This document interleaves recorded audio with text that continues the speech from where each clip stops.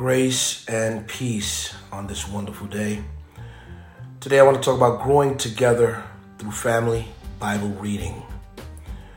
Psalm 119:105 says, "Your word is a lamp to guide my feet and a light for my path." Reading and studying the Bible as a family is a wonderful way to grow closer to God and to each other. Psalm 119:105 reminds us that God's word serves as a guiding light for our lives. When we read it together as a family, we allow his light to shine upon our paths. We become part of each other's guide.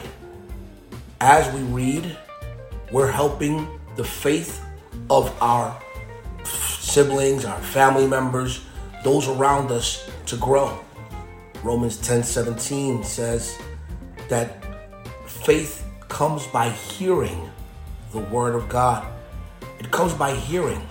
And so if we're reading to each other, we start to increment our faith on a daily basis.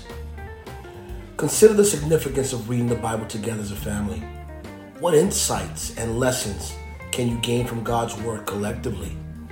How can this practice strengthen your family's faith and unity, as I mentioned earlier?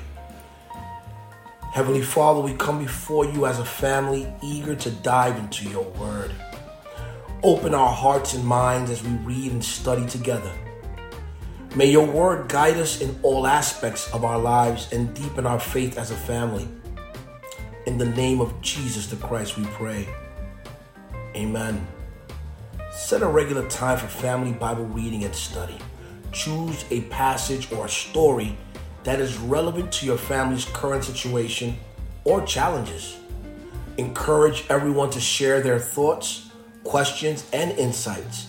Make it a habit, a lifestyle, to learn and grow together in God's word. Remember that reading the Bible as a family is not just about acquiring knowledge, but applying its teachings to our lives and also causing our faith to grow.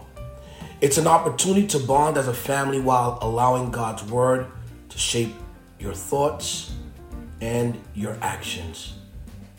Be blessed and enjoy your day.